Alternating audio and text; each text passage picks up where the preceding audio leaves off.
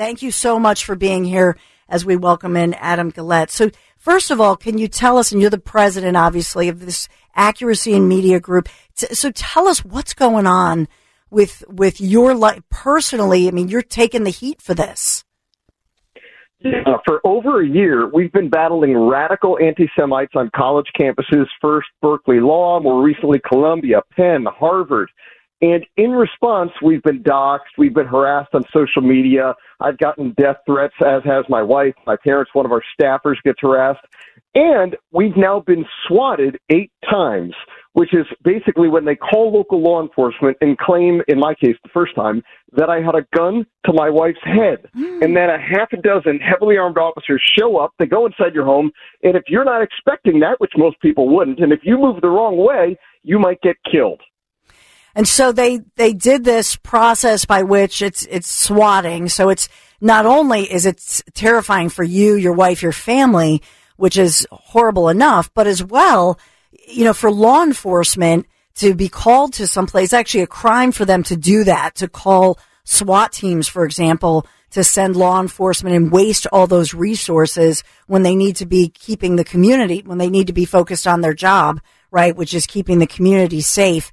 And so tell me why they're focusing on, why you, Adam Guillette, why are they focused on you, your wife, your family? Obviously, they want to silence you, but what is the message that they're so threatened by?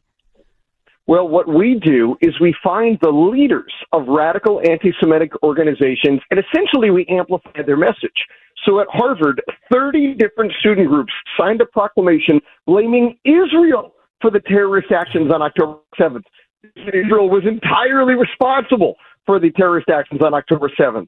Now, these student leaders are all happy to get press coverage when they're doing non-controversial things, but when they do something as hateful and anti-Semitic as that, they don't want attention on themselves, so they kind of try to hide their names, right? Well, we send a mobile billboard to their campus with their names and photos, and it says things like Harvard's leading anti-Semites, so that everyone can know who the anti-Semites are in their community and on their campus. And so I want our executive producer, Anthony Dorenzo, pulled some audio, just an example, and I had retweeted this if people want to follow you as well. But let's listen into some of your work trying to expose the situation. How are you doing today? I'm awful because you're here. This is defamation. This is libel. And you are responsible for all of this waste of money, energy, resources, and my education. Being brown does not equal being anti-Semitic. Being against Israel does not equal being anti-Semitic. Did we ever say that? Well, half these people are just brown. Does that mean they're anti-Semitic? I didn't pick the ethnicity of the signers. You need to get the hell out of here, because this is evil. It's evil. Oh, these sound like some real lovelies that you had to encounter. Yeah. Oh, my goodness. At Columbia University, the tolerance, you could hear it in their voices, nothing but inclusiveness and equity and diversity of viewpoints in their minds and in their hearts. Listen, these are wild, radical people. And when we bring our mobile billboards to these campuses, they've bashed our truck with a brick. They've spray painted our truck and spray painted me. They tried to assault my cameraman at Harvard, at Columbia. They weren't particularly friendly either. And in addition to the mobile billboards, we buy their domain names. So, for example, we bought amaributler.com. And when you go to their domains, we set up a little profile page for them so you can see exactly what they've done. Then we work with search optimization experts so that if anybody Googles them, one of the first results, if not the first result, will be the profile page explaining the anti-Semitism they got up to while in college. Yeah, I'm so thankful for you, and I know that on X, or formerly Twitter, you're on there, and people are just thanking you, saying you're doing the Lord's work.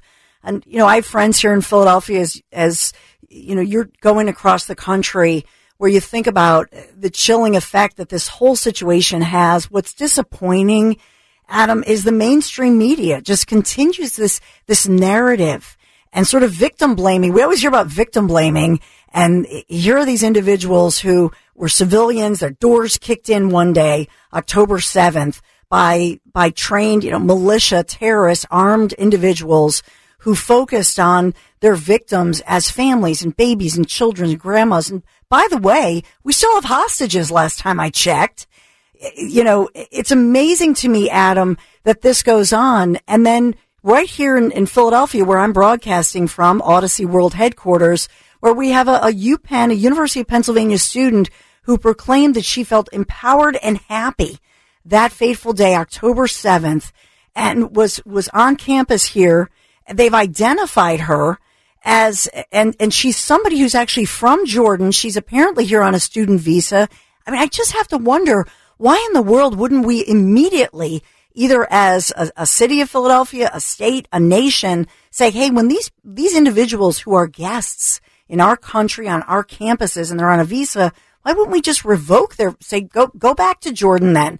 To come here and just spew this hate on our city, on our people. It's terrible.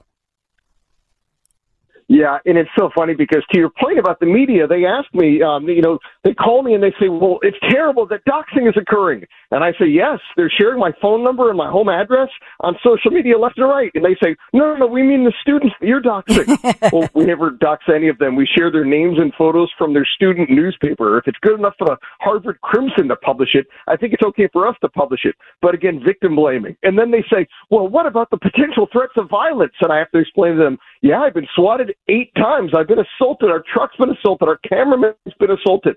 And they say, no, we mean the violence on campus. And I say, yes, the Jewish students are being assaulted. They say, well, no, we mean the Palestinian students. And I don't want violence towards anybody. So, I ask them, well, that sounds terrible. Have there been any recorded incidents of that happening yet? And an Associated Press reporter told me, well, no, but they feel scared. And so ultimately, here you're trying to expose this. Can you take us through what happened to you? I mean, your home was actually searched.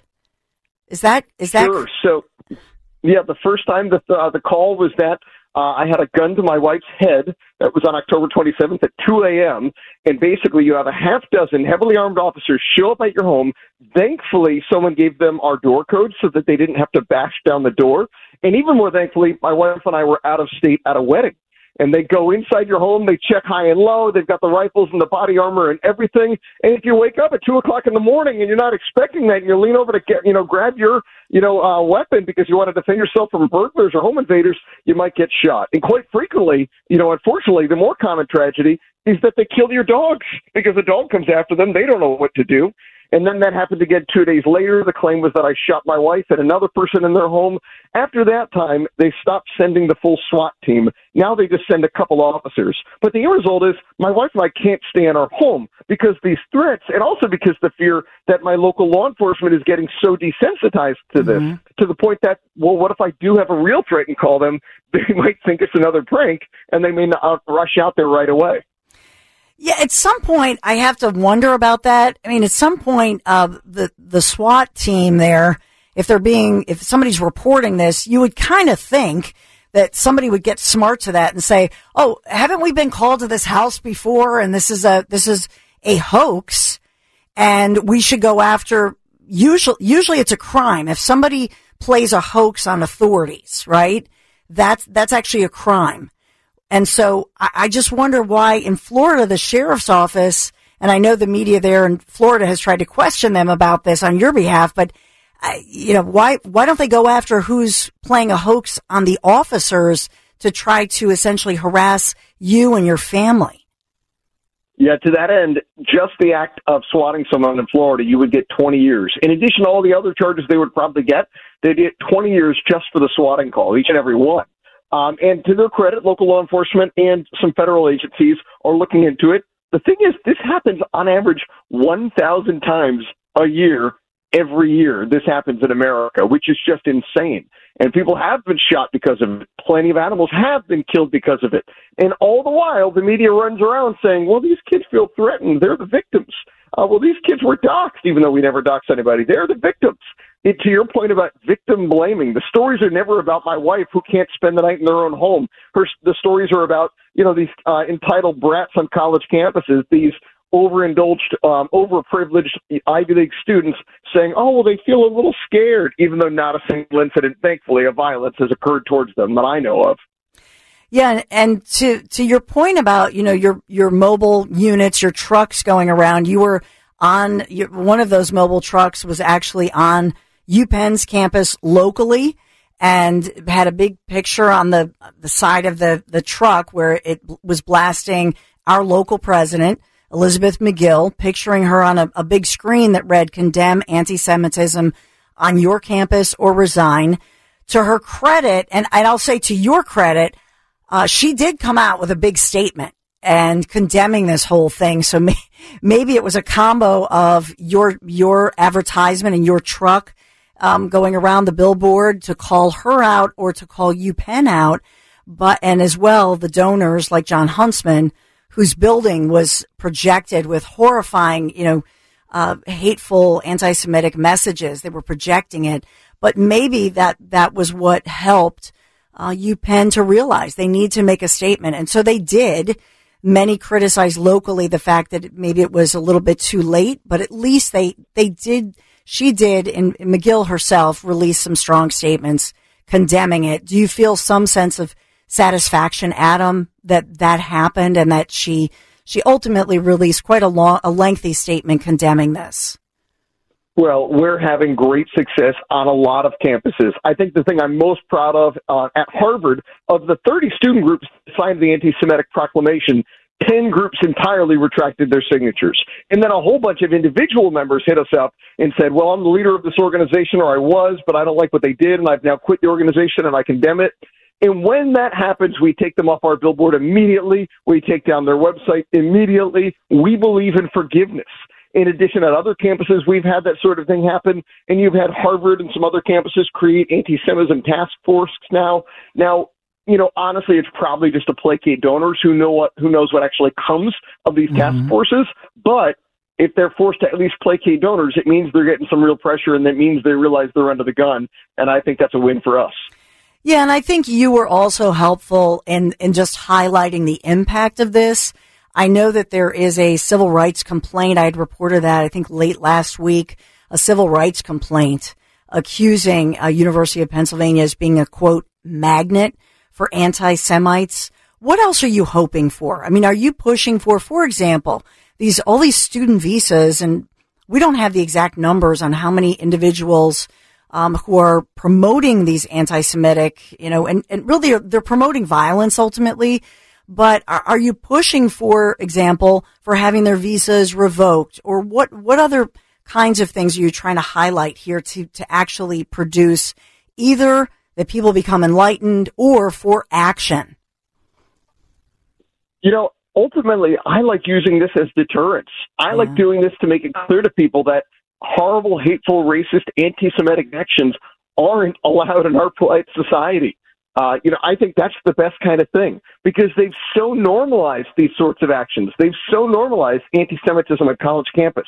This didn't come up out of nowhere. I've been seeing it get worse and worse on these campuses since when I was in college and before that. And the real problem has been so many, and conservatives are guilty of this too at times, I think. So many conservatives and so many Jews are just content to, well, yeah, these people hate me, but I'm just going to go to class and I'm going to be nice to everybody and I'm going to graduate and I'm not going to worry about this nonsense. Well, that sort of attitude doesn't work with a bully. Just trying to solve this by being kind to them and showing them that we're not evil people. We should be kind to everyone, but that kind of attitude doesn't send the right signals to a bully. They view kindness as weakness. So now that they're finally going to get repercussions for their actions, I think they're going to wisen up on many campuses and cut this nonsense out, because they realize that there are going to be ramifications. Yeah, and I love that to show, and that's the bottom line here, that you're exactly right, Adam, that ultimately there has to be a consequence, not just, at one Ivy League school like here at UPenn, but across the country. Have you heard anything about that as far as, I know that locally we have the feds have been brought in to investigate. So there is a concern and they are investigating, but they haven't said what the outcome would be. In other words, would these individuals face, civil rights charges, federal charges? Have you heard anything about that as far as what they would face? Well, those who are just making anti-Semitic claims or anti-Semitic remarks, I don't want them to face direct repercussions legally for their bad speech. I think they should be allowed to say all the horrible, hateful things they want to say. One of the great benefits of living in a society that allows for free speech is it lets us know who the horrible racists are. If we entirely prohibited them from saying these things, we might never know that they were anti-Semites. And like I said, I think it's very important for people to know who the anti-Semites are amongst them. So ultimately, I don't want them to have any legal repercussions aside from the ones who threaten my life, threaten my wife's life, harass my parents, harass my staff, SWAT us 8 times. Yeah, I want some repercussions for that. But for those who just said horrible anti-Semitic things, I don't want legal repercussions for them.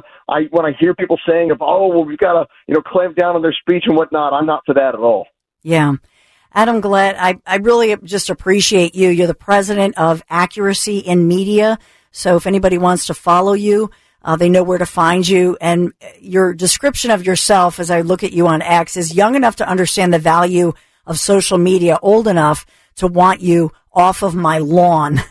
And so ultimately, you're not kidding there. I mean, you've had people just stalk you, essentially, try to bully you, try to silence you. Thank you for your courage and for being somebody, hopefully you have an educational and enlightening effect on people, as maybe they'll start realizing what's really going on here. Do you feel like you're making a difference as far as in universities and going to these campuses, Adam? Unquestionably, particularly because you're flying over the target when they start shooting at you. And the fact that we get the kind of response that we get from these horrible, hateful, crazy people like you played in that audio clip shows that we're definitely flying over the target. And what I especially love are the messages not only of support, which are nice, but the messages from people on social media where they tell me they're inspiring them to be proud and stand up for their beliefs and for their ethnicity and for their religion. I love that. I think we need a whole generation of young lovers of freedom and liberty, a whole generation of lovers of Western civilization, regardless of their religion, who will go out and stand up for what we believe in instead of just kowtowing and trying to make nice with these bullies. We should be kind to everyone, but bullies only see kindness as weakness. Adam, as somebody who, you're looking at accuracy in media and you're examining that, and we've seen obviously the bias in media as far as certainly with politics. But have even you been surprised by this anti-Semitic wave that I think a lot of people did not realize existed or has been tapped into? I haven't been surprised at all. I've been training college activists on college campuses I've done this in 48 states, 2 Canadian provinces, Mexico City. I've been doing that for about 20 years. And every campus I ever show up at, the first thing they tell me is, well, you don't know how crazy it is here. It's wild. And then I go to the next campus and they tell me the same thing. And at the next campus, they tell me the same thing. And everybody says, well, I think my alma mater's gotten pretty wacko. And I'm like, listen, unless you went to Hillsdale or Liberty, all of these campuses have gone completely wacko. It can be different if you're in the engineering school, the architecture school maybe, but if you're not in one of those majors, you're going to see this nonsense everywhere. And it's honestly, for that reason, I don't think anybody should be donating to their alma mater. I don't care where you went. It's unbelievable. Tell me what is up next for you. Where are you headed and what's your next mission? Sure. We're going to be visiting 2 new East Coast universities this week and putting frowns on the faces of bad people, and then starting to hit the West Coast as well. In addition, we'll be releasing some more hidden camera investigative journalism videos from our investigations into public education. And I think we're going to continue shining the light on these cockroaches and making them scatter. Thank you. Well, Adam Guillette, thank you so much. Accuracy in Media President. Everybody say a prayer for Adam. Safe travels. Be safe, my friend, and I hope we can talk again and you can update us on your great work. Well, thank you so much for having me.